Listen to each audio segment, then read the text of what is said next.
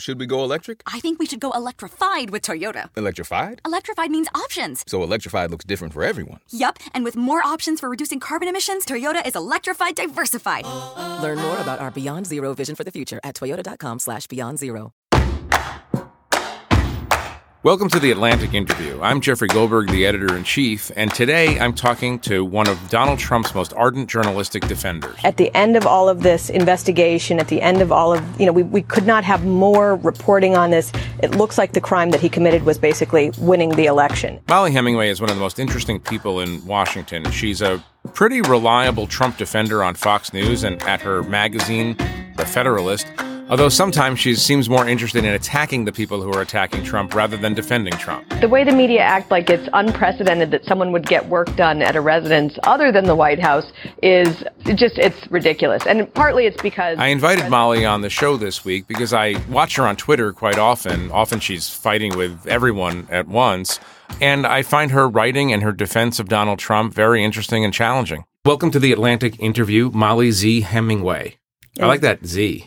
Yeah, when I got married, I was really sad about changing my name because I loved my maiden name Ziegler so much. And my husband, last name Hemingway, was just very confused. He thought that he had such a good surname that I should be really happy about. It's not a bad writer surname. I mean, it's better than Ziegler, no offense. Mollie, agree to disagree, that's fine. Agree to disagree. Let's start with this basic question. Are you pro-Trump or anti-Trump or Trump curious, or are you going to be one of those people who say, I reject all labels? I just think I'm someone who hasn't been changed very much by Trump. I don't think about him that much. I have ideas Wait, I'm sorry. about... Pause. Stop. You don't think about Trump that much? I think everything's relative, and I see how some people just get whipped up either because they love him or because they hate him, and everything revolves around him. And I'm sort of more interested in things I was interested before he came on the scene. I'm not saying he hasn't changed the way I look at things or that I'm not affected by the moment that we're in. Obviously, I am. I just don't get as upset. And I think this is partly because I come from a libertarian background, which just frankly has a little bit more tolerance of kookiness. Right. And so And people get naked at libertarian conventions. And so much more. Right. I find it like an intriguing moment. I find a lot that I like about it. So my main problems with Trump would just be personal moral issues. I don't like the way he has lived his life. I don't think he's been a faithful husband. I don't like the way he talks about certain things. And I've felt that way since the 80s or whenever I first came to know about him. I didn't like him as a person. As far as what he's doing, I'm pretty happy. I thought he would be very progressive. He's turned out to be not so progressive. It's, in terms of policy, I like it. Right. Let me walk back to something you just said. You have a high tolerance for kookiness. You believe he's kooky? Well, I'm just saying that he is so outside the norm that we've seen for presidential behavior. But I think that's interesting to reflect on like once and then not to make it your daily So it doesn't wisdom. bother you that he might be nuts? I don't believe he's nuts. Well, no, all right. Let me rephrase that because I don't mean to suggest that he's nuts, but there is kooky behavior and there are questions constantly in the press, obviously, and you've talked about this in an acerbic way about the press, about whether he's mentally stable or not. You've thought about that and you've decided that he's actually mentally stable. He's just an outsized character. It's more than that. I see what people are doing in their reaction to Trump that is more interesting to me. Like, this is a man who, against all odds, won the presidency. And it is crazy, by the way, when you actually pause and reflect on it. Every few days. I'm not, yeah. I mean, you ever do that? You ever wake up in the morning and go, oh my God, Donald Trump became president? It's hilarious. It's like I imagine telling myself 20 years ago that this is what's happening, and it just makes me laugh all the time. Or, by the way, 2 years ago. I know. I don't know. I think 2 years ago you could kind of see that this was at least a possibility. Did you think it was a possibility before he got the nomination? Technically, I predicted he would win in January of 2016. Good for yes. you. And so when people are saying that the guy who acts the same way he's acted for decades and who people voted for, knowing that he acted this way, now we're suddenly going to say that he's mentally unfit. I think that reasonable people look at that and say, I don't think he's mentally unfit. So you believe that he's morally incompetent for the presidency, or he's not a moral paragon? I don't want to put words in your mouth, but do you believe that politically or managerially or dispositionally he's competent for the presidency? Yeah, I think, I mean, I don't like his treatment of women, from his wives to other women. I don't like the way he insults people and behaves in a juvenile manner.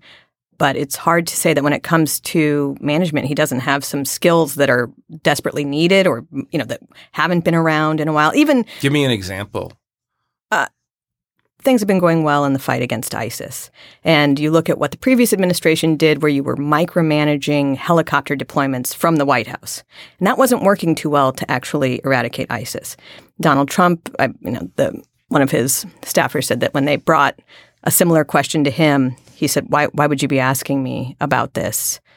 Like, you're the bosses. You know what you need to do to get done. Like, don't waste my time with this. And some of that managerial delegation can be great. He seems okay with having people who are, he's the person who chose former General John Kelly to be his chief of staff. That was a really good decision. Like, obviously it was a chaotic, crazy first year. It's crazy that Donald Trump won, that someone who is as much of a political outsider as he is did win, and that he sort of accomplished this revolution without an accompanying army. Usually when you see some type of victory like this, you have hordes of people who are ready to go and fill in at the agency levels, who understand the moment. That's not something that happened. And so given that, I think things have gone actually very well. And it also might mean that whereas in most presidencies you see a really great first year where you accomplish quite a bit and then it all kind of goes down year to year over the next 3 to 7 years, you could see a scenario where year 7 of this presidency is firing on all cylinders in a way that year 1 was not. You think he's going to win re-election? I don't. I definitely think it's too early to say he would not, but I don't know. Just answer this question. Do you think that he's a racist? Well, I don't, except insofar as the human condition is one where people are sinful and everyone harbors sinful thoughts. But I think when he's accused of being... But not everybody expresses that. Let's assume that's true, but not everybody expresses the sinful thought. The case for his racism never seems to be made. It seems to be assumed. There are public statements he's made, and then there are statements where people claim he says something in private where it's kind of snipped from context, and then it's immediately asserted to be racist or something. Like the S-hole comments, where everyone said, this is racist. I've heard so many people referred to different countries that way and never heard it that they're being accused of being racist. Even in the context of the same conversation, when Donald Trump ended some temporary protections for immigrants, the argument against it was that you couldn't send these people back to these countries because they're veritable hellholes. Well, I didn't think they were being racist when they said that. I don't think that... It reminds me of when he went to Mexico and he came back and gave an immigration speech where he was laying out his plans for merit-based immigration. This is an immigration system akin to what Canada and Australia have. The social media reaction among media elites was abject horror. And they just said, like, this feels like I'm at a Nazi rally. When you say things like that in response to reasonable policies that people might disagree on, but that are still, like, I don't think people think Canada's immigration policy is particularly racist. Right. I will stipulate that people dial it up to 11 all the time now. What I would argue with, just going back to this issue of shithole and the like, is that my grandparents came from a shithole. That's fine. But my grandparents are good people who achieved good things in America. There's the real feeling here that Donald Trump is not talking about the terrible governmental systems and economic corruption that leads places to become a shithole. He's talking about the people who are fleeing that shithole in order to seek a better life out in America. You know what I'm saying? I don't know what you're saying. You're making some assumptions here that I think need to be spelled out a little bit more, or that we need to know the context of Donald Trump's remarks. For instance, if he was using this term in the context of the temporary status, it would undermine his very point. It also would undermine it if he were talking about his desire to move to merit immigration, because the whole point of merit immigration is that it doesn't matter where you come from. You just need to have the skills to have a successful life in the United States. My point is what a lot of people are reacting to is the fact that they know their own parents, grandparents, great-grandparents, et cetera, did not have the skills. I mean, when my grandfather was on a boat at 13, they gave him a banana. He ate the peel because he had no idea what this was doing. I mean, he was illiterate and whatever. And then he came to America, managed to build a business, employ 100 people. And it was from every perspective, it was successful. So, I mean, do you think that do you think that immigration to the United States should be completely random? Or do you think there should be a policy that judges people based on some merit? I think it should be a combination of refugees and family reunification and Chinese billionaires. And so does Donald Trump. He doesn't seem to this goes back to a earlier part of the conversation about the way he articulates things. Like sometimes and I'm the first to admit sometimes the outlandishness, in part because I know the type, I find highly amusing. In some cases I find the outlandishness highly offensive. In other words, if he could just come out and say in a reasonable way, I want a mix of people who need to come here for economic reasons, who don't have skills, but are refugees and are good people. And I want some Chinese billionaires, and I want a Norwegian aerospace engineer, and I want a Botswanan veterinarian. I think if he talked in that kind of way, maybe it would work better. Sure. I don't think you will find people who disagree that Donald Trump sometimes defeats his own best efforts through the way he talks. All right. I'll take that. But I guess the only difference is it kind of disqualifying for national leadership, the way of talking, the way of thinking about people that seems to divide up most presidents, George W. Bush and Barack Obama, always tried to unite. I think rhetorically, often they failed. But they always thought to themselves, I'm the president of all of America. I have to try that. I will stipulate that Barack Obama sometimes failed. If you will stipulate that George W. Bush sometimes failed at this. But my point is Donald Trump doesn't even try. He doesn't make that effort to unite and not divide. Here's what I think is the problem, though. People are okay with all the many failures of Barack Obama and George W. Bush and their predecessors, so long as they spoke nicely. And for a lot of people, that the jig is up. They just don't care so much how you speak about something as much as fixing actual problems. And it's almost pathological how much people in D.C. care about the manner in which it's okay to bomb Iraq and destroy the Middle East and have all these foreign policy failures, so long as you were appropriately nice at the UN or something. I mean, who cares? Like at some point, and I'm not saying that it's not important and that it wouldn't be nice to have a president who spoke differently, but sometimes a lot of what people are getting mad at is he's just saying things that are true. I'm not arguing that putting out bold ideas expressed sometimes outlandishly is useful. I'm asking you to weigh the value of civility in public discourse. Yeah, I think civility is very important. I think that it's not just a problem that the current president, isn't civil. I actually think some of the previous presidents weren't as civil as they get a reputation for. But our entire populace has lost civil discourse. But don't you want the leader of the country to model behavior for your children? Well, I do. And it's been a weird experience to forbid my children from learning what the president is saying. You do forbid your children from learning what the president is saying? I couldn't have them watch. I mean, because they're at an age where it would just be, they're not at an age where they can listen to some of what he's saying. You know, during the campaign, you might recall there was really inappropriate things said during the debates, and I felt bad. I mean, when I was their age, I loved watching debates, and it really made me excited about politics. And here I have to keep them away from it. We go to another related subject, I think, and I'd love to hear you on the subject of why a large portion of the American public doesn't like the quote mainstream press. There's a guy, I'm sure you know him. I follow him on Twitter, Kurt Schlichter. Mm-hmm. He's alternately hysterical, outrageous, offensive. We go back and forth on Twitter. We used to go back and forth on Twitter a little bit. I find him, I think he's an Army officer, Army Reserve officer. And I remember him articulating in numerous different ways just the joy that he feels when Donald Trump rudely pushes back at what he sees as a kind of nauseating liberal elite consensus around a certain issue. And it's almost like, you know what, we like him because he doesn't like you.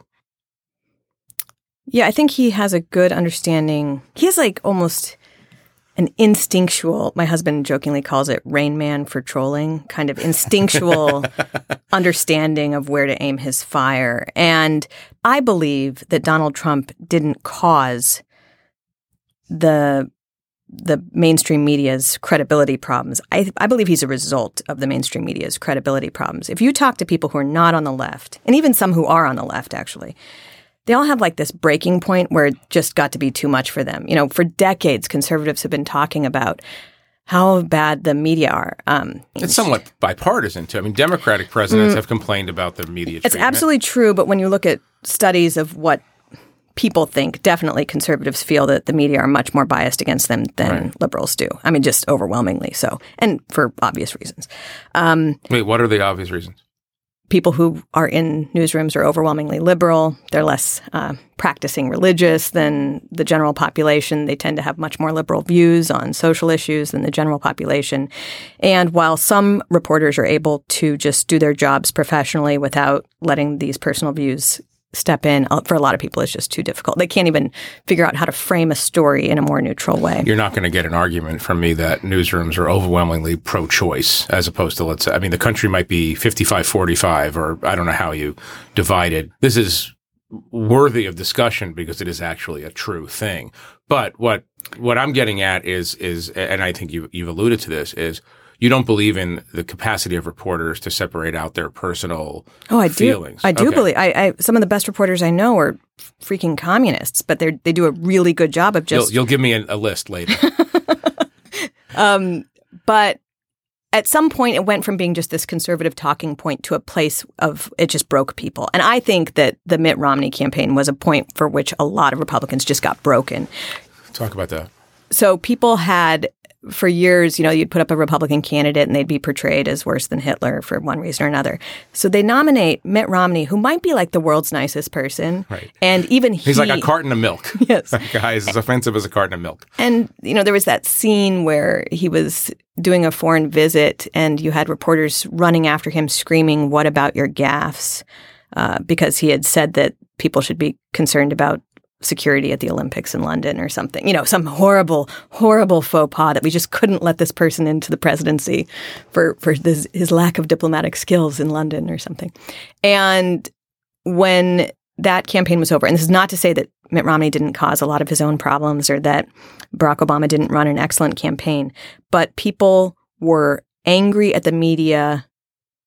Other people have different breaking points, whether it was, you know, how the Katrina was covered or how Kermit Gosnell, the serial murderer abortionist, was not covered, or, you know, just everyone has a different thing that radicalized them. But I think Donald Trump is the result of those media failures that people just said, like, oh, Mitt Romney wasn't good enough for you? Here, try on Donald freaking Trump for size. How do you like that?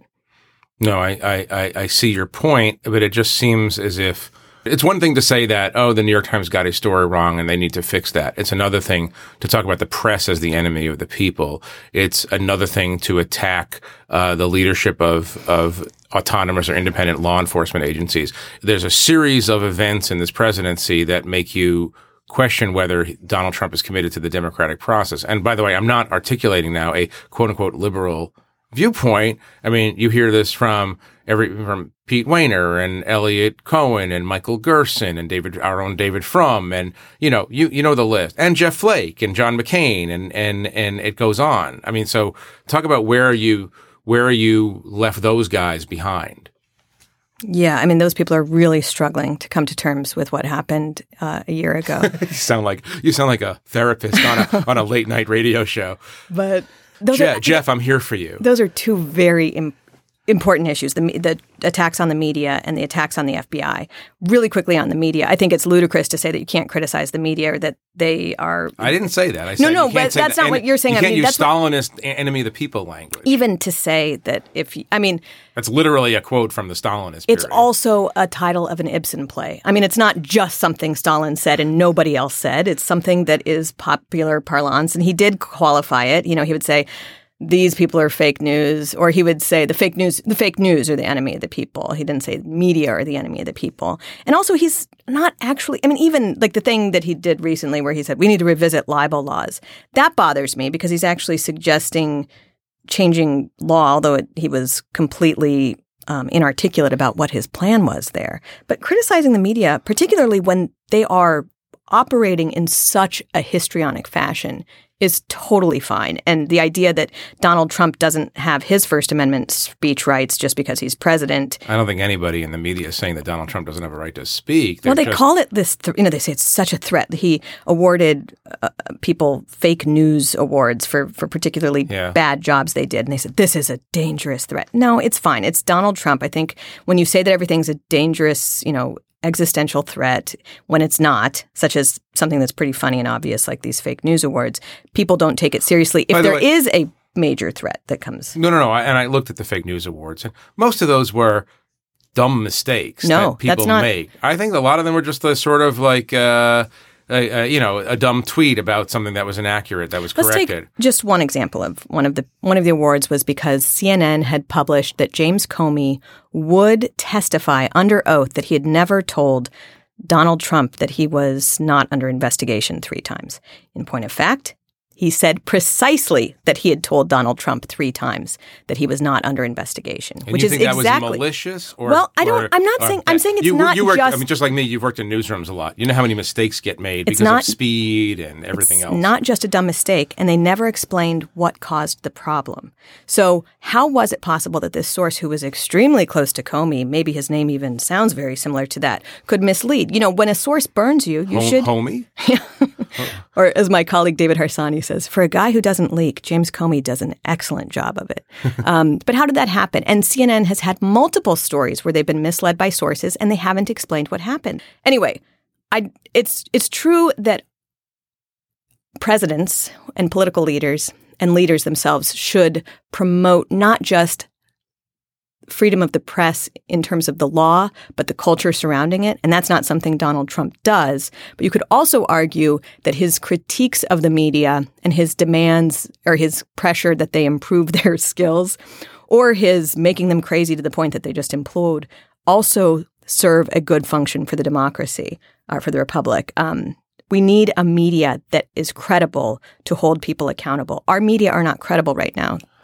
Well, we're going to have to agree to disagree on that. And by the way, the media is everything, and I can't defend all of the media just like you can't condemn all of the media. It's sort of like condemning. And there are, but my and by the way, Donald Trump, even when he gave out his awards, said, and there are also really good reporters. So even he doesn't. But my point is that you're dealing with a president who does lie. He does make up stuff. He does.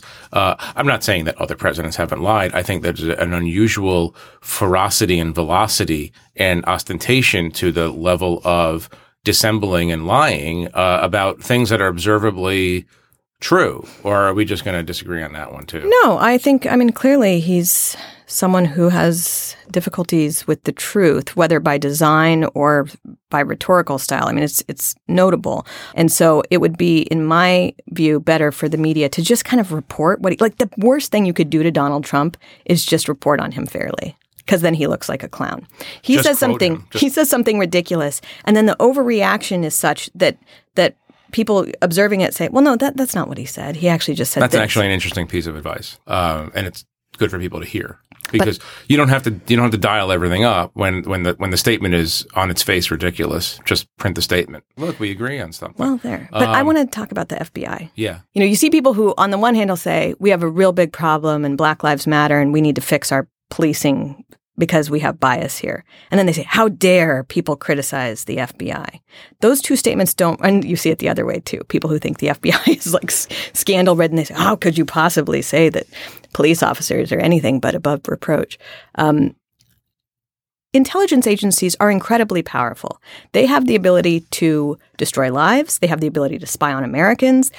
It would be good for journalists to demand accountability from these agencies, and they have not done that. They have just acted like if you critique what's going on there, that you are undermining the republic. I don't think that's true. They should be.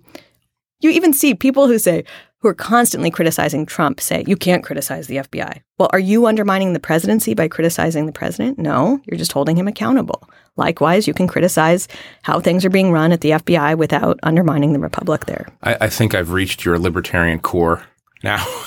That's a very, very well-articulated libertarian view about the power and danger of law enforcement. I want to talk a little bit about you. What is it like to be you in the Washington, D.C. media environment?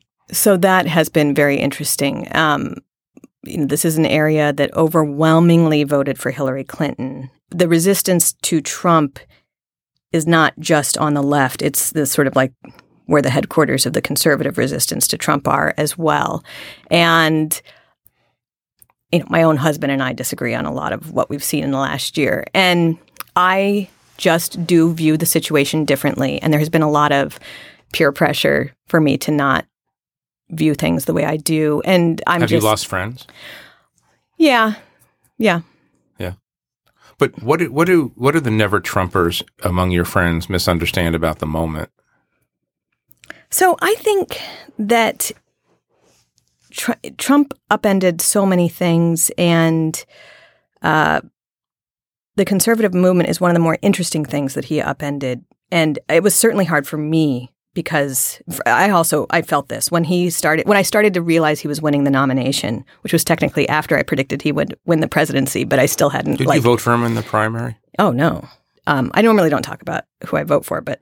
You just told me who you didn't vote for. That's good enough. Wait, I have a story that no. No. If you say on this podcast, I have a story, okay. You have to tell the story. I walked with my daughter from school to go vote in the general election, and she asked me who I was voting for.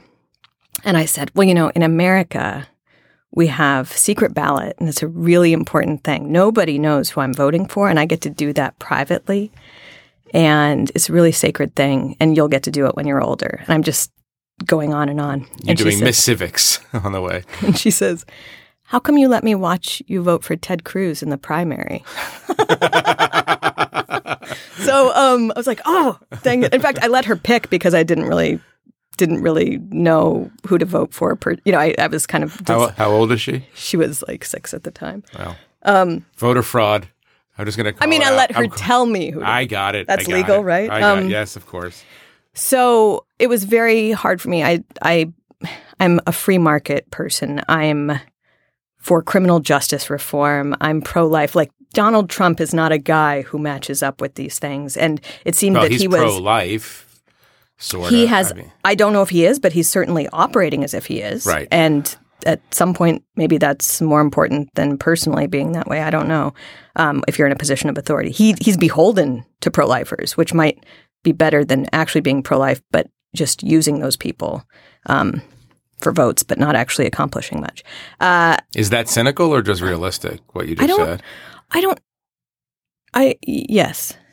Good answer. So I asked that because, a lot of evangelicals, obviously, who voted for him look at his personal lifestyle and I assume are repulsed, but nevertheless go for him because if abortion is a paramount issue for you, you want the Supreme Court on your side for the next 40 years. It is plausible to understand why somebody would hold their nose about the rest. Well, there are two things I would add to that. One is that it's not just about abortion, but in general, the court has been moving in ways that might restrict religious liberty. Actually, their decisions have been good on religious liberty in most cases, but some of what they've done has threatened that too. If you remember the dissents in Obergefell, the fairly recent one that legalized same-sex marriage, they were all focused on religious liberty. Three of them in particular were just sounding big, bright red alarm bells. And so when you're facing an existential threat, that's also important at the Supreme Court level. And the thing that I think people don't think about what evangelicals had to do is they had to pick between two candidates who they found to have moral problems. And we kind of just brush aside the problems with Hillary Clinton, but these were two morally flawed candidates, which made it not as easy even for people who prioritize moral character. I will register my disagreement on that point without going into it, because who needs to rehearse that argument again? Clinton record. I'm just saying it wasn't in a vacuum for them. Yes, but okay, we're just. I'll give you this round because I want to come back to the personal stuff, which is interesting to me. The part of the question is, what is it like to be a member of the American elite, a coastal elite? No. I want to note for our viewers right now that she's making a funny face. You're an important journalist in Washington. You go on TV all the time. You live in the Washington capital region. You're highly educated. What is it that you find distasteful about the elite with which you mingle?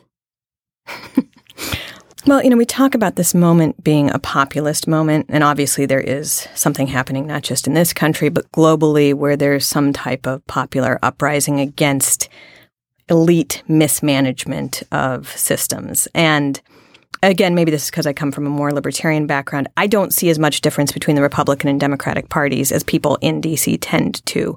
I think they're both responsible for mismanaging some really important fundamental questions about national sovereignty, about whether we should invade countries willy-nilly, particularly without an exit strategy, about how we organize our economy to benefit large corporations or bail them out. And the elite mob, I think, has just been, at this point in time, they kind of got those fundamental questions wrong. And the popular, the more like, the group that we would normally call the mob, actually kind of had good instincts on some of this stuff. They didn't like the people on the outside bailouts. And so, in Russia, they have systematic opposition.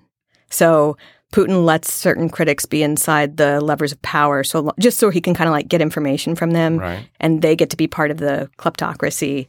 The real people who oppose him are on the outside and risking life and limb, right? And there was some aspect of what was happening in D.C. where the conservative movement had become the systematic opposition. They were allowed in, they were listened to, so long as their ideas never actually took root. So pre-Gingrich Republicans who would just sort of work together with Democrats on things that maybe you didn't like. Not just that they would work with, I'm saying that they would put forth conservative ideas, but they were content to lose. They were okay. They were heading up think tanks, or they were having journalistic positions that worked out well for them. And they would get on TV and they would do their duty, but they were okay with losing. And I think that people kind of got sick of voting for people who said that they would make change, or they would support conservative establishments that said that they would represent their interests, and they had failed to do so. And so I think that is the most interesting thing about this moment, is that I'm thinking on right now, is just that level of disruption. But let me ask you this, though, stipulating that I understand that feeling. People who have that feeling are looking for a vehicle to take them to a new place, a new system. Trump just seems like a fairly flawed vehicle for that. And he's driving them in many ways off the road. I mean, there are talented politicians who thought the way that this group, this other mob, using the term mob in a value neutral way, aligned with. How did it come to pass that you got this triple divorcee, real estate, celebrity TV, huckster type personality, totally a-religious, and so on? How did it come to pass that that's the person who's delivering this group to the promised land? Well, I think maybe it's because he wasn't beholden to that old sort of the old way of ways. He wasn't in the web. And in fact, in a really weird way, maybe the Never Trump movement on the right only confirmed that somehow. They were so unreasonable. He's just sort of liberated from this universe that we've all been operating in. And he just, he keeps making decisions and who knows how long this will last. When I predicted that he would win, I predicted he would be a progressive. And he's surprised me by not. I thought he would come into office and immediately be making deals with Democrats and just have big spending bills and whatnot.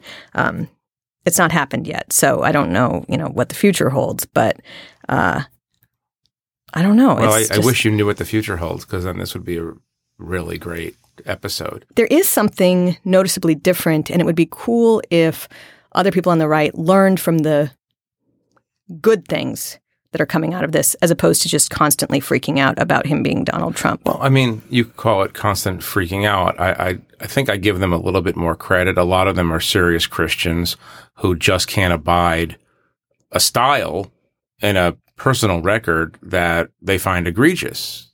I mean, at a certain point, doesn't it become irreducibly a moral question? This person is not morally, religiously qualified for national leadership.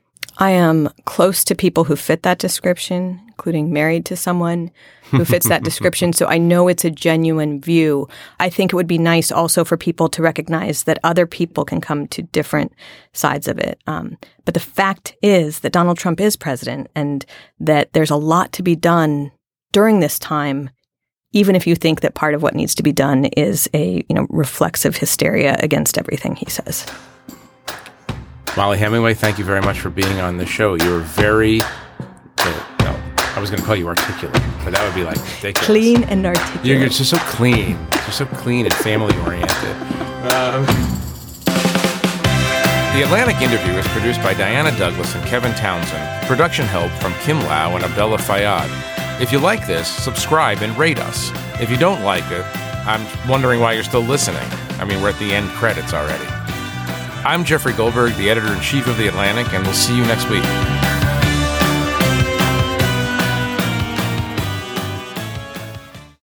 So, should we go electric? I think we should go electrified with Toyota. Electrified? Electrified means options. Yes, we could go all electric with a Toyota BZ4X, but then there are hybrids like Grand Highlander, or we could do something in between like a RAV4 plug-in hybrid.